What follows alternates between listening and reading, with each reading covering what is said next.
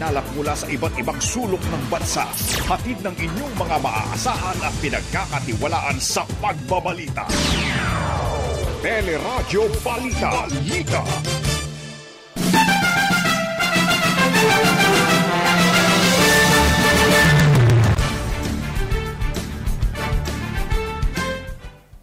Ilang opisyal ng Department of Agriculture at ng Bureau of Customs idinawit sa sinasabing smuggling ng mga produktong pang-agrikultura sa ating bansa. Kasong illegal assembly at malicious mischief laban sa mga magsasakang inaresto sa Tarlac o ang tinang 83 ibinasura ng korte. Presyo ng produktong petrolyo tumaas na naman. Grupo ng mga truckers humiling naman na dagdag singgil sa pagbiyahe ng mga produkto at petisyon para sa dagdag pasay sa jeep tatalakayin din ngayong araw na ito. Halaga ng piso kontra dolyar bumaksak na sa 55 peso level. Piso ay tinuturi ng worst performers sa mga bansa sa Timog Silangang Asya. Mga analysts nagbabala naman sa posibleng pagbilis pa ng inflation o yung pagmahal na mga bilihin at serbisyo. Mga kaso ng COVID-19 sa bansa tumaas ng mahigit sa 50%. Ikalawang booster shot sa general population isinulong na ng mga eksperto. Pagawaan ng yelo sa Navotas at Malabon, tinamaan ng ammonia leak. Fish kill, naitala naman sa Batangas. Mahigit 100 milyong pisong halaga ng shabu ang nasabat sa Cebu. Halos 80 na aresto naman sa illegal na sabong sa Pampanga. At sa ating showbiz spotlight, Lovie Poe at Janine Gutierrez magsasama sa pelikulang Sleep With Me. Barbie Imperial, inaming itinatago pa ang mga love letters ng ex-boyfriend na si Diego Loizaga. Magandang umaga, bayan! Yan po ang ulo ng ating mga nagbabagang balita ngayong araw ng Martes, June 28, 2022. At syempre po, kasama natin ang ating kabalitaan ngayong umaga. Ako po si Joyce Balancho. Ako naman po ang inyong kabayan, si Nolly Di Castro. Kami po ang maghatid sa inyo ng ating mga nagbabagang balita.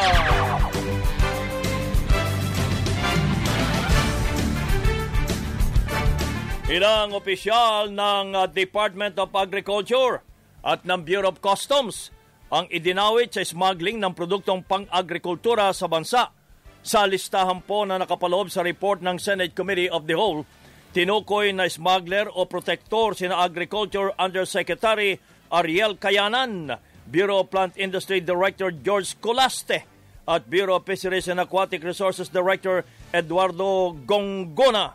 Kasama rin sa listahan sina Customs Commissioner Leonardo Guerrero, Deputy Commissioner Raniel Ramiro, Deputy Commissioner Venera Bakiran, Intelligence and Investigation Director Geoffrey Tasio at Attorney Yasser Abbas ng Import and Assessment. Nawagan naman si Senate President Tito Soto kay President-elect Ferdinand Bongbong Marcos na magpatupad kaagad ng malawakang balasahan sa Department of Agriculture para matanggal ang mga tinuturong protector ng mga smugglers. Idinawit din ng isang Toby Tiangco, isang Mayor June Diamante at 10 pang individual. Agad namang umalmas si Navotas Mayor Toby Tiangco at sinabing posibleng sinama siya sa intelligence report dahil sa mga isinagawa nilang operasyon laban sa smuggling sa Navotas. Nakakagulat anyang napasama siya sa listahan kahit hindi naman nabanggit ang kanyang pangalan sa mga pagdinig ng Senado. Nanawagan naman ang Department of Agriculture sa publiko na hayaan ang mga pinangalan ng opisyal na ibigay ang kanilang panig sa kontrobersiya. Samantala, aminado po si Pangulong Rodrigo Duterte na hindi kayang pigilan ang katiwalian sa Pilipinas. Ayon sa Pangulo, masyado ng malawak ang katiwalian sa bansa na umaabot hanggang sa matataas na opisyal. Corruption is endemic. It cannot be stopped, but it can be minimized. That the corruption in the Philippines is very lucrative up dito gyud sa taas.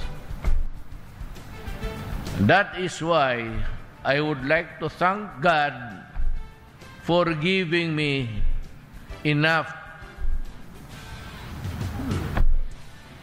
life to be able to reach the presidency. Naniniwala naman ang Pangulo na tama ang desisyon ni President-elect Ferdinand Marcos Jr. na huwag dumalo sa presidential debates noong panahon ng kampanya. Limitado oras lamang ang ibinibigay sa mga kandidato para sila'y makapagsalita at tanging TV stations lamang umano ang nakikinabang sa mga debate. During the campaign, we had a limited time to talk. And the next time that you are a candidate, you're invited to do that. Tama si Marcos. Decline. We were only given half a minute or 1 minute. And that's it. You cannot even to talk further. So, magdali kagyod. And it was for show. It earns money for them at your expense sometimes. Ginawa ng Pangulo ang pahayag ilang araw bago bumaba sa pwesto sa June 30. Binasura ang kasong illegal assembly at malicious mischief laban sa mahigit 80 magsasaka na inaresto sa Concepcion, Tarlac. Ito po yung tinatawag na Tinang 83. Sa desisyon ni Capas Municipal Judge Antonio Pangan, ginit nitong ang Department of Agrarian Reform ang may jurisdiksyon sa isyu ng agawan ng lupa. Nabiguri naman ang prosekusyon na maghain ng sapat na ebidensya na magpapatunay na armado at illegal ang pagtitipon ng mga magsasaka. June 9 ang arestuhin ang tinaguriang Tinang 83 matapos bungkalin ang bahagi ng 200 hektaryang lupain sa Asyenda o 200 hektaryang lupain sa Asyenda Tinang. Pero iginit ng mga magsasaka na may karapatan sila sa lupa bilang benepisaryo ng Comprehensive Agrarian Reform Program noong pang 1995. Samantala, bumaksak pa sa 55 pesos level ang halaga ng piso kontra dolyar na pinakamababa sa halos 17 taon. Bumaba ang palitan sa 55 pesos and 15 centavos bago nagsara ang palitan sa 54 pesos and 78 centavos. Mula noong Enero, umabot na sa 7.4% ang ibinaba sa halaga ng piso na pinakamalala sa Timog Silangang Asya. Nababahalang ilang analyst na kung magpapatuloy po ang pagbagsak ng halaga ng piso, posibleng mapalitan na nito ang South Korean won bilang ikalawang pinakamababang currency sa Asya, sumunod sa Japanese yen. Nagbabala rin po ang ilang ekonomista sa patuloy na paghina ng piso at pagbilis naman ng inflation o yung pagtaas ng presyo ng mga bilihin at serbisyo kung hindi magiging agresibo ang Bangko Sentral ng Pilipinas sa pagtataas ng interest rates. Iginit naman po ng Bangko Sentral na hindi dapat itaas ang interest rates dahil magkaiba ang kinakaharap na problema ng Pilipinas at ng Amerika. Pasok rin umano sa pagtaya ng Development Budget Coordination Committee ang palitan po ng piso kontra dolyar. Tumaas na naman ang presyo ng mga produktong petrolyo. 1 peso and 65 centavos ang dagdag presyo sa diesel, habang 50 centavos sa gasolina at 10 centavos sa kerosene. Talagang kailangan na naman natin maghigpit ng sinturon. Mahigpit na talaga ang sinturon natin. Nagbutas pa ako ng dagdag sa sinturon. Ayon kay Energy Assistant Director Rodela Romero, bumaba ang presyo ng gasolina at kerosene sa world market pero tumaas ang presyohan sa Pilipinas dahilan sa tinatawag na premium at iba pang gastos sa pag-angkat ng petrolyo. Wala po tayong magagawa. Kumbaga hindi natin control yung kaguluhan sa iba bansa na pinagkukunan natin ng produktong petrolyo, yung depreciation ng peso and dollar, nag-global parang economic crisis ang dahilan. Samantala, posible namang bumaba ang presyo ng LPG o liquefied petroleum gas. Piso hanggang 2 piso ang rollback para sa 11 hanggang 22 pesos na bawas sa kada regular na tangke. Pero posible pang magbago ang presyohan kung patuloy na ihina ang halaga ng piso laban sa dolyar. Humirit na rin po ang grupo ng mga truckers ng dagdag singil dahil sa patuloy na pagtaas ng presyo ng petrolyo. Sa panayam ng teleradyo, sinabi ng Confederation of Truckers Association na si President Maria Zapata na nasa 5,000 piso ang hirit nilang umento sa pagbiyahe ng mga produkto. Hinihintay-an niya nila ang tugon ng mga negosyante para sa hirit na dagdag na trucking rate. Ngayon, pag kami nakabiyahe ng 2 o 3 sa isang linggo, masaya na yon. Ang hinihiling na lang namin, kung ang gobyerno walang magagawa sa presyo ng diesel, sana man lang yung mga problemang yon ma-address nila dahil yun naman ay pwedeng ma-avoid, maalis at makatulong sa mga trucker. Tatalakayin muna ng LTFRB ngayong araw ang mga petisyon para itaas ang minimum na pamasahe sa jeep. Kabilang dito ang 5 pisong dagdag pasahe na hinihiling naman ng Pasang Mazda, Altodap, Acto at One Utak. Nauna nang inaprubahan ng LTFRB ang petisyon na ibalik sa 10 piso ang pamasahe sa Metro Manila, Calabarzon at Central Luzon. Naibalik na ang supply ng kuryente sa buong Occidental Mindoro matapos ang 3 araw na total blackout. Kinumpirma ng Occidental Mindoro Cooperative na ibinalik ng power supplier na Occidental Mindoro Consolidated Power Corporation o OMCPC ang supply ng kuryente matapos mag-blackout noong Sabado. Nauna nang pinahayag ni Energy Regulatory Commission Chairman Atty. Agnes de Banadera sa teleradyo na malinaw naman ang kanilang kautusan na dapat sundin ng OMCPC ang bagong power supply agreement na nilagdaan noong Enero. Obligasyon din ninyo, batay dun sa power supply agreement, na mag-supply.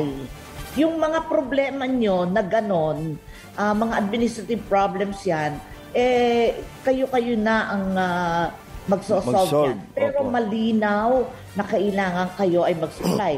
Saan kayo kukuha? Nasa inyo na yon. Kaya ako nagtataka, sinasabi palagi na naghihintay ng action mula sa ERC.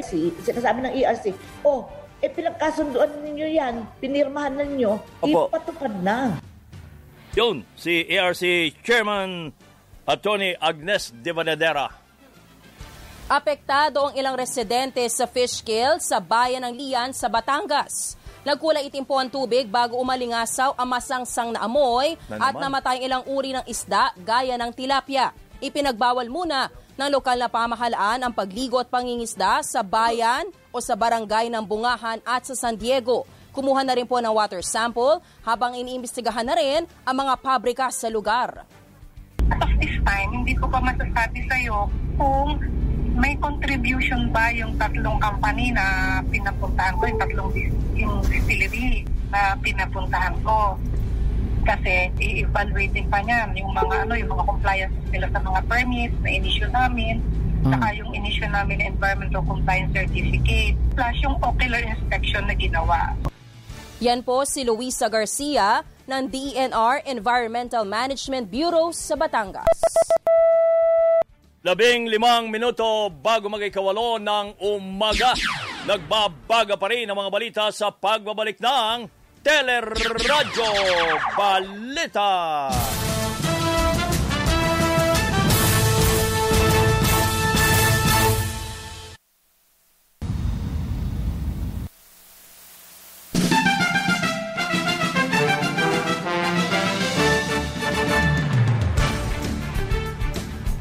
Nagkaroon na naman ng ammonia leak sa paggawaan ng yelo sa Navotas City.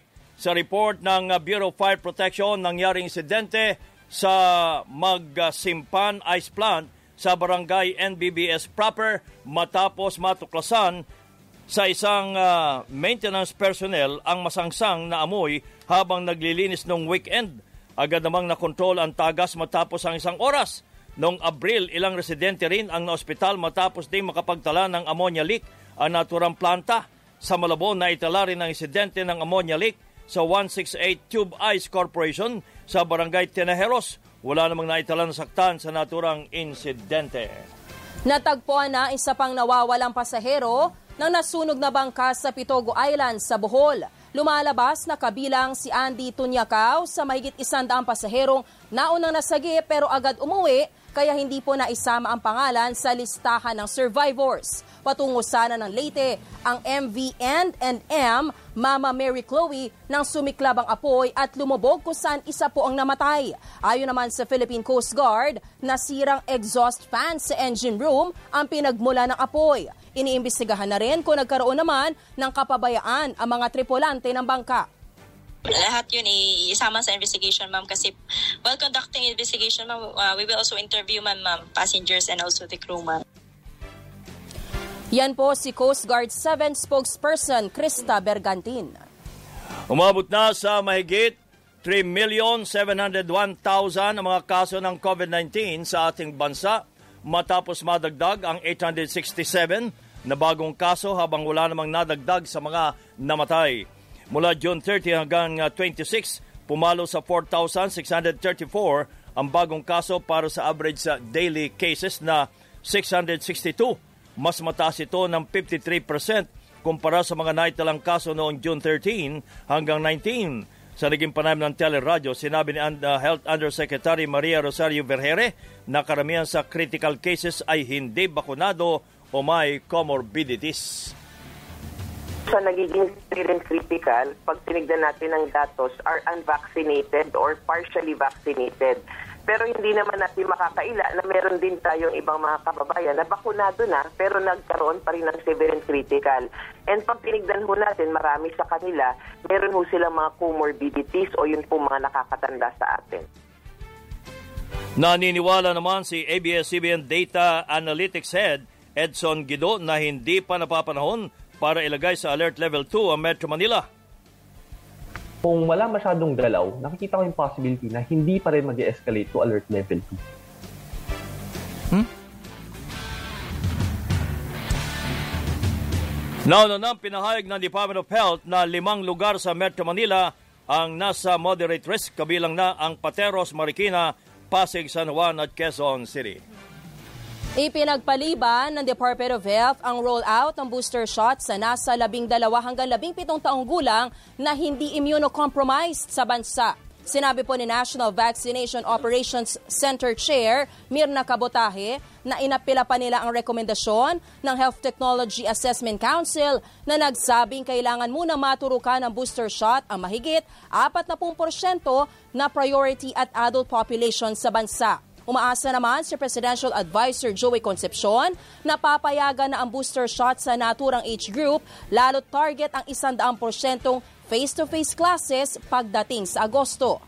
Yung age stock, sana they become more reasonable kasi itong mga 12 to 17 na kabataan natin na may pasok ka na sa face-to-face this August, bumayag na sila sa pagbigay ng mga bakuna dito na first booster lang naman to.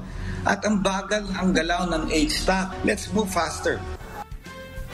Sa panayam ng Teleradyo, sinabi naman ni Health Advocate Dr. Tony Latchon na napagkasunduan sa pulong ng mga eksperto na panahon na para sa second booster sa general population. Ito'y dahil malapit na mag-expire ang mga bakuna at humihina na rin ang immunity ng mga nakatanggap ng unang booster shot. On recommendation, tama po, valid yung mga request ng mga LGU leaders na dapat yung fourth booster or fourth dose or second booster ay expand ng coverage to include comorbid conditions and lower the age from 60 to 50. Kasi yung mga edad nito, ito pa yung economic frontliners natin na magpapatibay ng ating ekonomiya. Pero ayon po sa Department of Health, wala pang rekomendasyon para sa ikalawang booster shot sa general population. Sa ngayon, ang mga healthcare workers, senior citizens at immunocompromised adults pa lamang ang pinapayagang magpaturok ng ikalawang booster shot. Posibleng hilingin sa pamahalaan na magbigay na ng subsidy sa mga pribadong ospital para maitaas ang sahod ng mga nurse. Sinabi ni Private Hospital Association of the Philippines President Dr. Jose Rene de Grano na makikipagpulong sila sa grupo ng mga nurse para talakayin ang posibleng paghirit ng subsidy at mahikayat ang mga nurse na manatili sa Pilipinas. Umabot na niya sa halos 40% ng mga nurse sa pribadong ospital ang umalis na mula nang tumama ang pandemya at marami ang nais magtrabaho sa ibang bansa. Sa panayam ng teleradyo, sinabi naman o nababahala naman silang Center Employees Association President Elazar Subinski na hindi pa rin may bibigay ang mahigit sa 30,000 pisong benepisyo ng health workers bago bumaba sa pwesto si Health Secretary Francisco Duque. Antay-antay daw lang kayo. Paano po mag-aantay kung paano hindi na nga po nila inirin yung kabayan? Hanggang June 30 na nga po. Sana naman po, makonsensya naman si Secretary Duque. No? Yung pondo niyan, ang alam namin, pondo pa ng Bayanihan Act yan. Ba't hanggang ngayon po, hindi nila maibigay. Saan po napunta yung pera? Silang Center Employees Association President Elazar Subinski. Sa ibang mga balita naman, desidido si Senator Ronald Bato de la Rosa na buhayin ang mandatory ROTC sa pagpasok ng 19th Congress. Sa panayam ng teleradyo, sinabi ng senador na panahon ng ibalik ang ROTC dahil sa patuloy na aktibidad ng China sa West Philippine Sea. Bukod sa disiplina, makatutulong anya ang basic military training sa mga kabataan para makatulong sa militar. So, sabi ko nga sa kabataan ngayon, alam nyo, patriotism, yung pagdidipinsa sa ating bansa, ay hindi mo yung makukuha being a keyboard warrior. You have to be a true warrior in order to defend this country from foreign aggression. Pero para naman sa Teachers Dignity Coalition, hindi lamang sa military training maituturo ang disiplina at pagiging makabayan. Bago pa natin pag-usapan itong mandatory military training, bakit hindi natin na pagtuunan ng pansin yung pagtuturo po ng basic human rights, ng rule of law? Discipline po yan ang pinag-uusapan dyan. Philippine history, yung ating pong kultura, yung ating values, discipline po pinag-uusapan dyan, civic duties. Yan po si Teachers Dignity Coalition Chair Benjo Basas. Umasa naman si outgoing Senator Pampilo Ping Lacson na itutuloy ng mga senador ng 19th Congress ang masusing pagbabantay sa national budget. Pinaalala din po ni Senator Lacson ang desisyon ng Korte Suprema na nagdeklara sa pork barrel bilang unconstitutional para maharang ang mga magiging kahinay-nalang singit sa pondo ng mga mambabatas. Matatanda ang sinita ni Lacson ang 67 billion pesos na alokasyon para sa multipurpose buildings ng 2021 budget na taliwas sa pangangailangan ng bansa na bumabangon pa lamang sa epekto ng pandemya. Nagpaalam na rin sa mga miyembro ng media si Lacson at Senate President Tito Soto na nagbilin din sa mga bagong senador. Practice due diligence. Makukuha mo ang tamang pulso kung ano dapat ang kilos ng isang senador at kung ano ang trabaho ng Senado. Pinaka-importante siguro muna ay know your place. Kailangan mag-research talaga para alam nila yung tatanungin nila. Sa House of Representatives, dumalo naman sa 3 araw na executive course on legislation ang 28 bagong kongresista na sumalang sa pagsasanay sa paggawa ng batas at pagbalangkas ng budget at tamang decorum. Samantala, nagsagawa na ng rehearsals para sa inaugurasyon ni President-elect Ferdinand Marcos Jr. sa National Museum para po yan sa Huwebes, June 30. Sinabi ni Manila Police District Spokesman Major Philip Ines na maraming pulis ang ipinakalat na sa paligid ng gusali para matukoy ang tamang latag ng seguridad. Maigpit din anya ipatutupad na seguridad sa mismong araw ng inaugurasyon. Tinitignan natin yung actual na paglalatag natin ng ating security forces dyan, yung mga kagamitan, yung mga kakayanan, nilatag na rin natin. At magkakaroon tayo dyan ng walkthrough. After the walkthrough, magkakaroon sila ng coordinating conference. Then magkakaroon sila ng critics. Titignan, ano ba yung mga i-adjust natin? May kakulangan pa ba? Tinutulan naman ng Grupong Bayan ang rekomendasyon ng Philippine National Police na gawin na lamang online ang kilos protesta. Iginit po ng grupo na tuloy ang kanilang pagkilos sa Liwasang Bonifacio sa June 30. May mga balita pa tayo sa pagbabalik ng Teleradyo Balita.